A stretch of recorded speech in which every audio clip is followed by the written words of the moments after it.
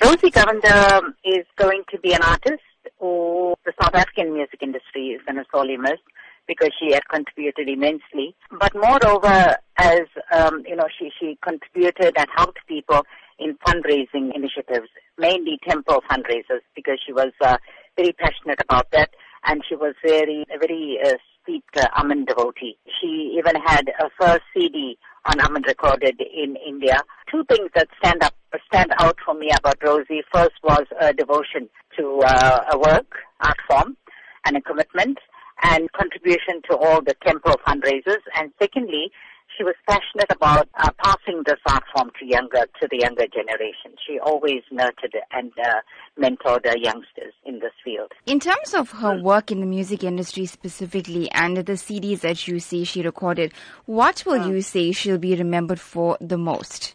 She was a self-taught musician. She didn't know any theory about music, but yet most of her original work, she wrote her own lyrics and composed her own music. And I think that's a big accolade for an artist. What would you say younger artists, up-and-coming artists, can take from the teachings of Rosy Govender? Humility, passion and commitment to the art form.